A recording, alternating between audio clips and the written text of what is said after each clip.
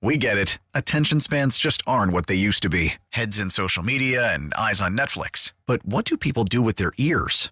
Well, for one, they're listening to audio. Americans spend 4.4 hours with audio every day. Oh, and you want the proof? Well, you just sat through this ad that's now approaching 30 seconds. What could you say to a potential customer in 30 seconds? Let Odyssey put together a media plan tailor-made for your unique marketing needs. Advertise with Odyssey. Visit ads.odyssey.com.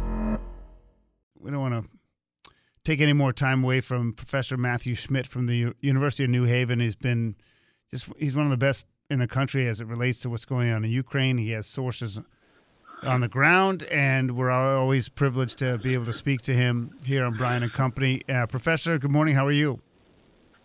Good morning. I'm doing well. So you're doing some reporting right now. What do you have? Yeah. Well, I was just talking with my friend who's a TV personality. He's got his own show. He's like the Anderson Cooper of Ukraine, they call him. He's just talking about how he wanted to punch both Zelensky and Biden when he was in Vilnius at the conference a few weeks ago. Well, why is that? Like, what's frustrating about both of them? Well, he was frustrated with Biden for, pushing Ukraine out, not letting Ukraine into NATO right away, and frustrated at Zelensky for stupidly, basically sort of whining more than he thought he should about wanting more aid. It's not that he didn't agree with Zelensky, but he thought it was a bad political move. Yeah, it didn't look good, and some of the still images of him sort of looking isolated, I think, were kind of lasting in my mind coming out of that. And I have a million places I want to go, but first and foremost, the thing about those meetings, to me, it's like all these like privileged, safe nations, they're willing to give some money and a little bit of help and then just watch this destruction continue. It just makes me oddly just really uncomfortable. Yeah, I mean, as a human being, I completely agree. As a political scientist, unfortunately, I'm less of a human being about it. It's understandable, right? So countries have to worry about their own interests. And they're constantly calculating the relative power and security that their country has versus other countries, and so that's why they're making those decisions. It just makes sense for them to sort of constantly hedge in that way. And the other thing is, we always forget that when leaders go to these conferences and then they go to news conferences, we think they're talking to us. But almost always what they're doing is saying things to protect themselves with their domestic audiences. And that's something we have to remember all the time. Yeah, that makes sense. We're talking with Matthew Schmidt, Professor, University of New Haven, here on Brian and Company on WTIC News Talk 1080. I've been, reading threads when I can and listening when I can about this counteroffensive, and I'm trying to figure out if this is going according to plan or if it's really not. And the latest and I want to get to the drones in Russia after this, but is that somehow Ukraine is trying to sort of drain the artillery of Russia, so by the end of the summer they're not going to have weapons, and then they're going to get more aggressive? I mean, just give us your sense of what the strategy is here. I think that's definitely part of it. I don't hold much hope that that's actually going to happen. There's lots of reasons to think that there's plenty of artillery in Russia. In this case, look, the counteroffensive isn't terrible and it isn't great. The first thing to say is that it's going much slower than planned. So where they wanted to be at this point is well behind where they are. But they're still in the game. And what's really happening is it's a learning process. They are facing defenses that are, some people have said, the best defenses in 80 years. That no army has had to face this kind of military problem since World War II. And we're doing it with modern weapons, so it's even harder to do than in World War II. And so sort of give Ukraine a break on that. But that said, they don't have the time anyway, right? That's an explanation for why they're moving slow, but they're still moving slow. Right. Well, when you, again, like you put on your political science hat, I'll put on a journalist or host hat and be more objective about it. It seems that like being able to get Russia on their heels and to put, I think it's audacious and from a strategy standpoint, I mean, imagine if Russia felt it had to defend itself more. I mean, these drone attacks seem very minor, but is there perhaps an opportunity to do more in the country? Yeah, so the thing is that military force only works in the end if it can create political conditions in your enemy state that force it to change its behavior, that force it to decide, ultimately to stop the war. Right.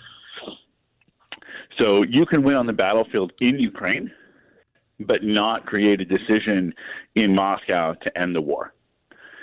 And what they're trying to do with these drone attacks is bring the war to the Russian population, change those political conditions in Russia, and get Russia to agree to negotiate and pull back troops on Ukraine's terms. What they're doing is great. They've had phenomenal success. They just blew up another refinery outside of Moscow. They've been hitting these office buildings in downtown Moscow. You're seeing that they're starting to affect and frighten the population, but it's a long way from that to getting the population's mood to change Putin's behavior. And I think we need to temper our expectations of this also. And also, Ukraine's approach to this is trying to have a political effect on us as Western publics, too, to say exactly what you said, to say, hey, look at Ukraine. They're reaching into Moscow. Right. They're punching above their weight again. But it's a long way from doing that with a few images on Twitter to getting, Western countries to double down on letting them in NATO now or giving them significantly more aid. Well, for me, again, like as ignorant as I am to a lot of this stuff, it just seems that no matter how badly it goes within the sentiment of Russia, unless the people are willing to get Putin out, it doesn't matter. Yeah, so the Soviet Union ruled by creating apathy towards politics. Just having people say, look, we're staying out, right? They didn't love the regime, but they didn't hate it enough to go out and do something. And Putin has ruled by the same process. So what you're trying to do with these attacks is to get the population to care enough that they start doing things and sabotaging, themselves or that the oligarchs, the wealthy class, decides that they want to do something. And it could go that way, but we're a long way from that right now. Right now, these are still sort of pinpricks, and there's not an overwhelming wave of fear and willingness to do something yet. And there's no economic. It seems like economic isolation and desolation is not. You would figure if people were, starving because of the sanctions, then there'd be issues. But that doesn't seem to be a problem either, because people are still buying their oil. They're definitely. Right? Yeah, they're definitely not starving. They're selling oil to China and India. Unfortunately, to India, one of our key allies and the biggest democracy in the world. But their economy is suffering. The problem is there's a time lag on this. And so it might be another year or 2 years before you really start to see this hit for the general Russian. And that's a lot of time for Ukraine to hold on. Last question here before I let Professor Matthew Schmidt from the University of New Haven go here on Brian & Company. There's been some drone issues with U.S. drones in Syria with getting interference from Russians. What is that all about? It's the Russians, trying to show their power, right? To try to say, like, we're going to bring the war a little bit to you. We're going to do some things. We're going to sort of probe to see what we can do, to see what your reaction is, sort of punish you for supporting Ukraine. It's minor right now. They're ratcheting it up as much as they can right now. And again, it's just harassment. Got it. Are you any less or more optimistic about what's going on in Ukraine than you were, say, maybe 2 months ago? I think Ukraine will win. But it's always a question of when. I still think the likely outcome is that Ukraine makes some gains right now, that Biden has essentially signaled that he's going to give them about a year to take whatever territory they can get. And then he's going to say, okay, we'll bring NATO in, and we'll guarantee wherever those borders are. But I still think that that getting all the Russians out and grabbing all of that territory back, including Crimea, is a big lift. It's not impossible, but it's not going to be easy. And I wouldn't bet on it right now. Got it. Hey, great stuff as always, Professor. I hope the summer's going well. We'll catch up hopefully in August face to face.